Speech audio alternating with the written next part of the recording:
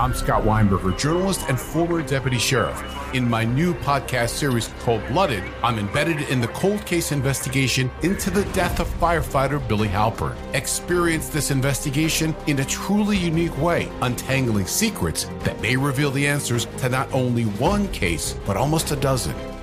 Listen to Cold-Blooded, the Apollo Gym Murders on the iHeartRadio app, Apple Podcasts, or wherever you get your podcasts.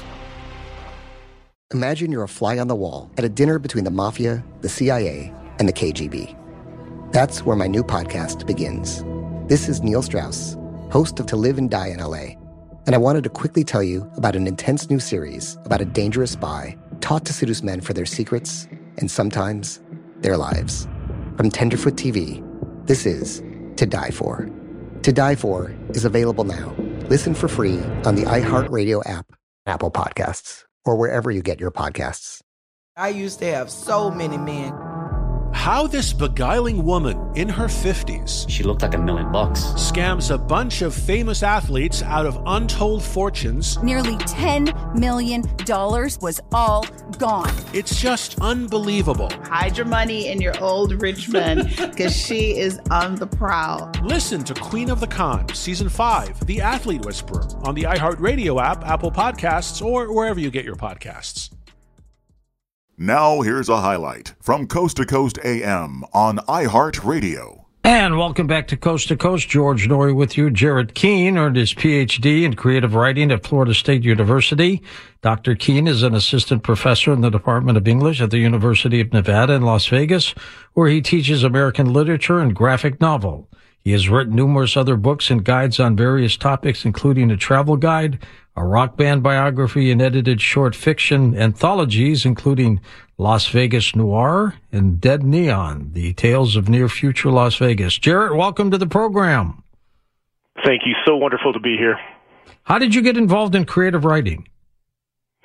Well, I just found myself drawn to the enterprise of creating inventive, imaginative stories. I grew up, in the 70s and 80s. There wasn't a lot of stimulation. There wasn't a lot to go on except for, TV, comics. And I just took to it, and I found a way to get a degree in writing my dreams down on paper and putting it in a Word document and sharing it with others, with classmates initially, with my professors. But then I discovered that, there was such a thing as the campus newspaper. I could write, album reviews. I could write film reviews. I could do all kinds of things to make money with my writing. And so that put me on what can I say, just a creative path, and I'm very grateful for it. There is a phrase in writing called dystopian. Yes. What does that mean? It means, according to my definition, it's, entropy, watching things fall apart and having fun with it. Entropy can be fun if you let it, guide your imagination. And I just find myself really drawn to these kinds of stories where civilization is either, destroyed or hanging by a thread, and you watch characters kind of deal and struggle through these imaginative scenarios. I love books like, for example, Stephen King's The Stand. I like watching the world collapse, and then I love witnessing the characters struggle to piece it back together. Tell us about your latest book, Hammer of the Dogs. Oh, my goodness. It's an incredible story of teenagers in a ruined Las Vegas killing each other with drones by remote control. The valley is carved up by two warlords. One is housed in the basement of the Luxor, the Black Pyramid there on the Strip with the sky beam, that light that shoots up into the atmosphere. And then the other warlord has control of City Center, which is a posh resort. And so they're battling each other, and Lash finds herself engaged in a conflict she doesn't quite understand until she does, and then she finds a reason to put both of them in their place, so to speak. How realistic is it? What do you think? Well, all of the technology, all of the weapons that are depicted in the novel are taken from, well, real life. For many years, I worked as a corporate communicator for the biggest resort company in the world, MGM Resorts, and I used my employee badge to, bust into these drone tech conventions at places like, Mandalay Bay, Caesar's Palace, and I was just awestruck and deeply disturbed by the technology that was available even just 10 years ago. It's unbelievable. All the technology in the book is taken from the catalogs and brochures that I took from the drone tech conventions, everything from the ornithopters or the bird UAVs to the insect drones to the snake bots to the sentient pistols. It's just amazing to see all these weapons developed. And what was particularly interesting is the way there is this, I don't know how else to describe it, except it's like a vast and orchestrated effort involving the tech sector, the military-industrial complex, higher education, foreign governments. They're all building up the drone industry. Surveillance and control are really what these drones offer. The ability to, erase someone instantly with the push of a button. It's just too intoxicating to ignore. And the technology is going to get better and better and better, Jared, isn't it? Oh, yes. And then with the advent of AI, the algorithms determining who lives or dies, it's just almost too much to contemplate. But that's what Lash, the hero of Hammer of the Dogs, is up against, and that's why she makes the decision to embrace these weapons, find a way to use them to fight back. Even though it's a novel, how realistic do you think it might be? Well, you can see now, I'm sure you've read the stories of the drug cartels in Mexico using drones that they purchased off Amazon and, improvising explosive devices, and they're just basically bombing each other right now. This is something that, unfortunately, I can see young people taking to at some point, finding a way to amplify the horror and the nightmare of remote control killing. Yeah, it's happening. Are you scared about this kind of technology? I mean, would you hope through your book, Hammer of the Gods, even though it's a novel, to convince people? Because what can we do about it? Well, Lash offers an example, which is to not run from it, not be afraid of it, but to, take it on, to master it, to embrace it, to use it in a way that, ultimately can defend us. Because if we try to take it out of our hands and allow the government to have sole control over this technology, I don't imagine it will end well. But I know there are, in fact, young people like Lash, the hero of my novel, the warrior hero, who will rise up and, like in the movie Terminator, they're going to resist, and I can easily see that happening. So that inspires me. That keeps me sane. Absolutely. Now, did you have any inside information with the technology? How did you come up with these ideas? All of it, as I said, is pulled from these catalogs and brochures. But however, I will say this: I've had many drone pilots in my classes here at UNLV. I've taught them works like the Iliad and the Odyssey. I've taught them Shakespeare, and so they've told me a lot about what they deal with day in and out at places like Creech Air Force Base, where the drone war is waged on a daily, hourly basis here in just outside of Las Vegas. These drones that you see, like you just mentioned on Amazon, they look like toys, but they're really pretty sophisticated, aren't they? Yes, and every year they become more sophisticated, and every day they find new ways. People find new ways to use them in lethal fashion. I mean, what's amazing, if you really think about it, is that the Wright brothers didn't really invent air travel. I mean, they invented death from above. It's really the most devastating military tactic of the 20th century. It's how World War II began and ended. Pearl Harbor to Hiroshima. And for the military, it's safer to send a drone instead of a pilot, isn't it? Absolutely, and probably, it's probably even more fail-safe. It's more accurate. There's no emotional concerns. You know that the program, the algorithm, the computer will get it done. I don't want to give away too much of your book, but it's kind of scary. Yeah. It scared me writing this book.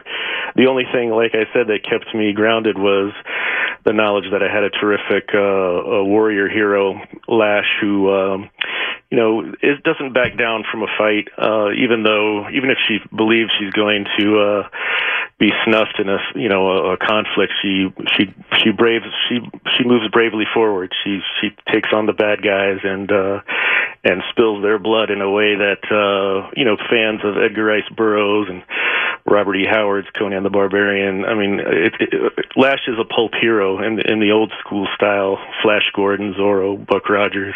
I wanted to create a character that faced impossible odds, yet finds a way to be victorious.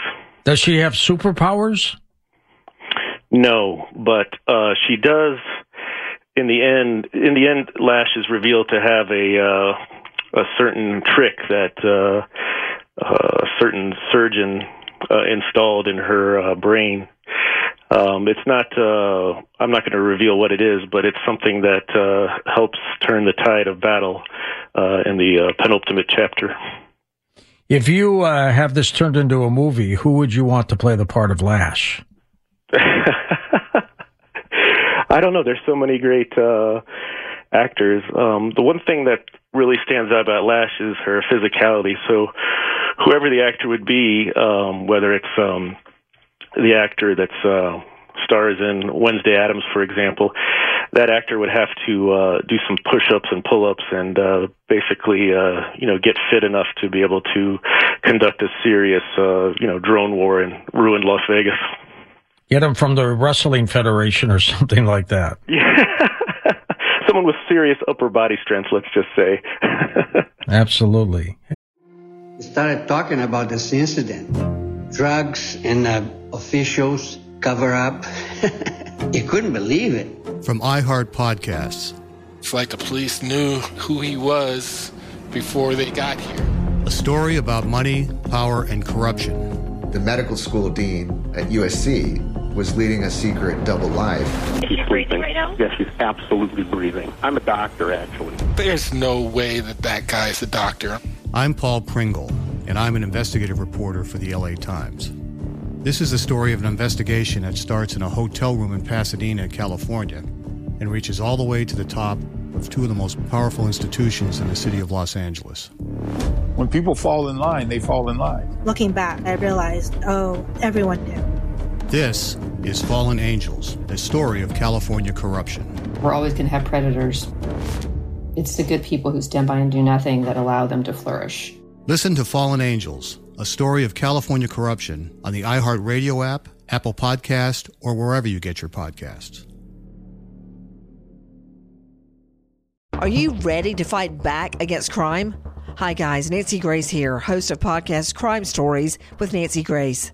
I've dedicated my life to fighting crime and helping crime victims. For a decade, I prosecuted violent felonies, personally investigating, prosecuting, and covering literally thousands of cases.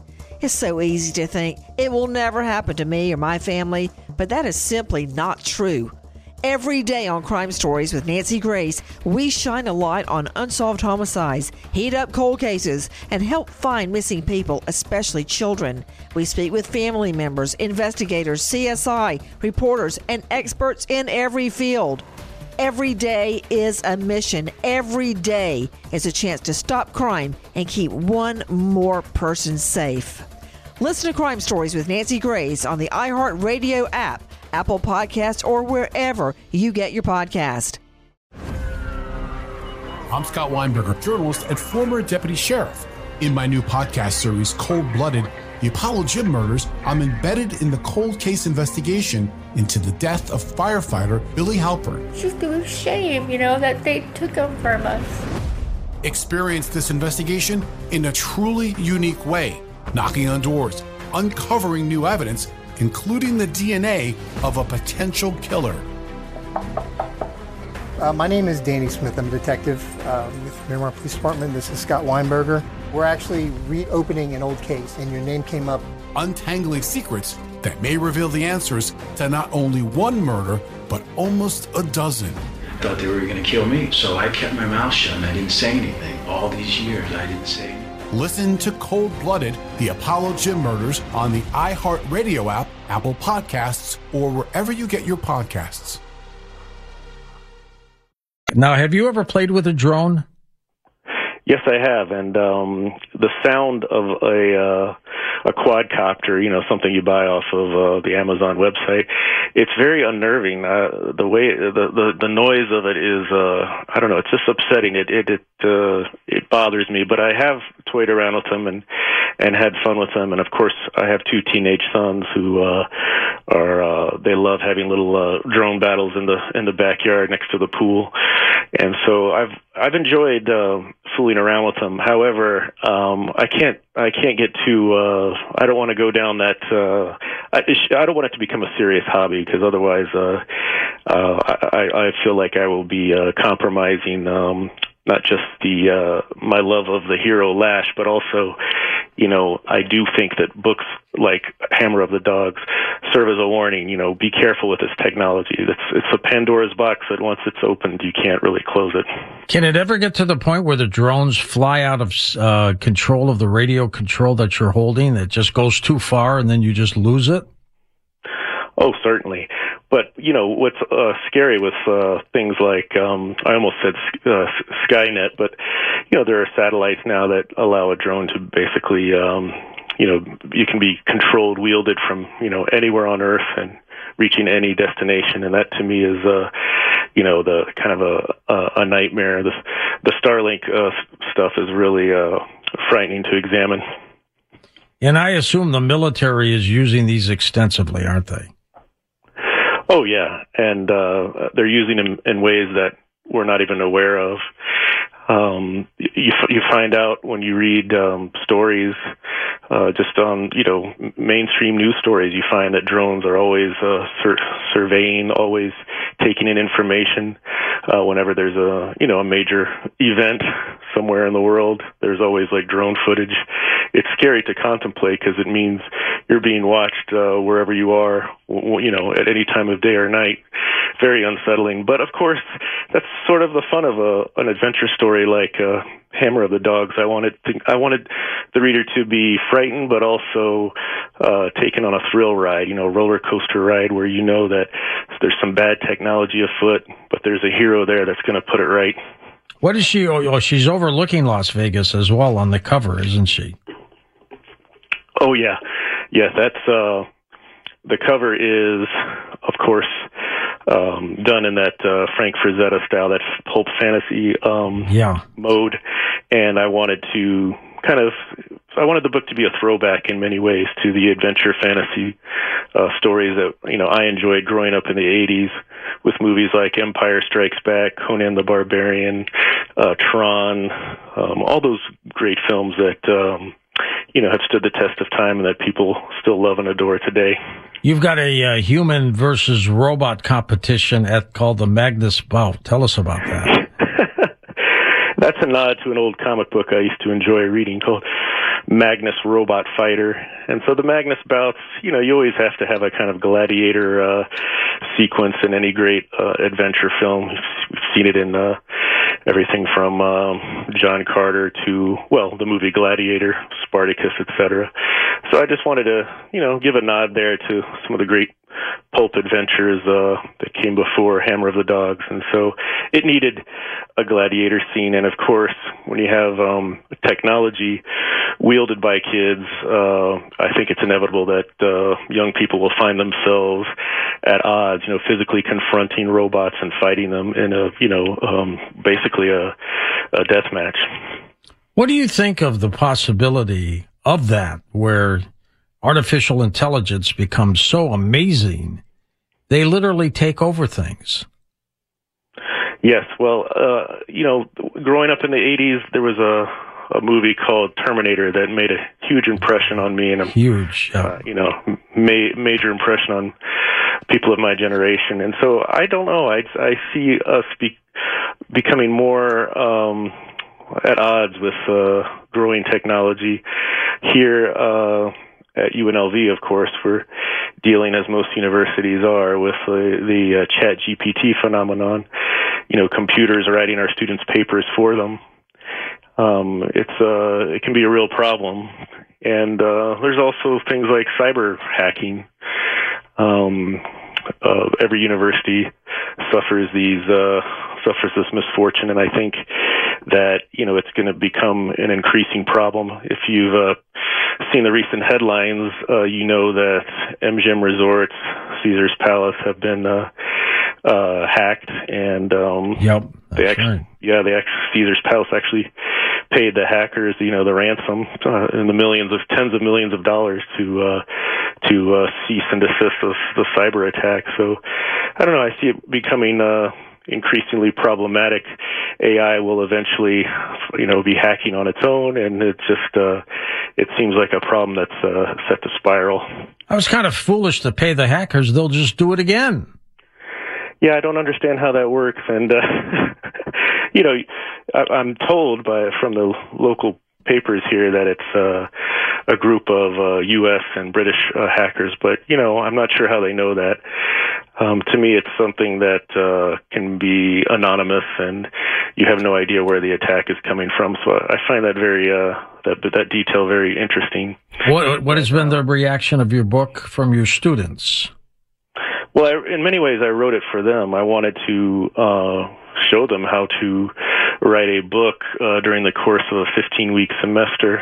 Every week, I'd bring in a new chapter, 2,000 to 3,000 words, and show them that the discipline and the momentum that you need in order to complete a novel. And I wrote it for them and in their honor. And what was really interesting is I inspired many of my students to embark on their own novel writing adventure. And so I've had at least 4 or 5 students at the time that I was working on Hammer of the Dogs who completed their own books and are, have self-published some of them, and others are circulating their manuscripts now in New York and in the literary world, trying to get a contract. So I find that to be very satisfying. It's nice to be around young people because they're inspiring and they want to read fun dystopian adventures, and I admire that. How realistic do you think your book is with what is happening in real life today? Well, young people are in fact killing each other remotely in places like Ukraine, and I find that to be very sad. And I can easily see that spreading across the world. And so that's sort of the bittersweet, the tragic aspect of it. What's bittersweet is that I know that, young people will find a way to rebel, to resist, and, escape this nightmare. They just have to, like I say, embrace the technology and not run from it, because if you run from it, you'll just be on the run forever. I take the lesson of Terminator, the movie, very seriously. You have to rise up against the machines at some point. Listen to more Coast to Coast AM every weeknight at 1 a.m. Eastern, and go to coasttocoastam.com for more. I'm Scott Weinberger, journalist and former deputy sheriff. In my new podcast series called Blooded, I'm embedded in the cold case investigation into the death of firefighter Billy Halpern. Experience this investigation in a truly unique way, untangling secrets that may reveal the answers to not only one case, but almost a dozen. Listen to Cold Blooded, the Apollo Gym Murders on the iHeartRadio app, Apple Podcasts, or wherever you get your podcasts. Imagine you're a fly on the wall at a dinner between the Mafia, the CIA, and the KGB. That's where my new podcast begins. This is Neil Strauss, host of To Live and Die in LA, and I wanted to quickly tell you about an intense new series about a dangerous spy taught to seduce men for their secrets and sometimes their lives. From Tenderfoot TV, this is To Die For. To Die For is available now. Listen for free on the iHeartRadio app, Apple Podcasts, or wherever you get your podcasts. I used to have so many men. How this beguiling woman in her 50s, she looked like $1 million, scams a bunch of famous athletes out of untold fortunes. Nearly $10 million was all gone. It's just unbelievable. Hide your money in your old rich men, because she is on the prowl. Listen to Queen of the Con, Season 5, The Athlete Whisperer, on the iHeartRadio app, Apple Podcasts, or wherever you get your podcasts.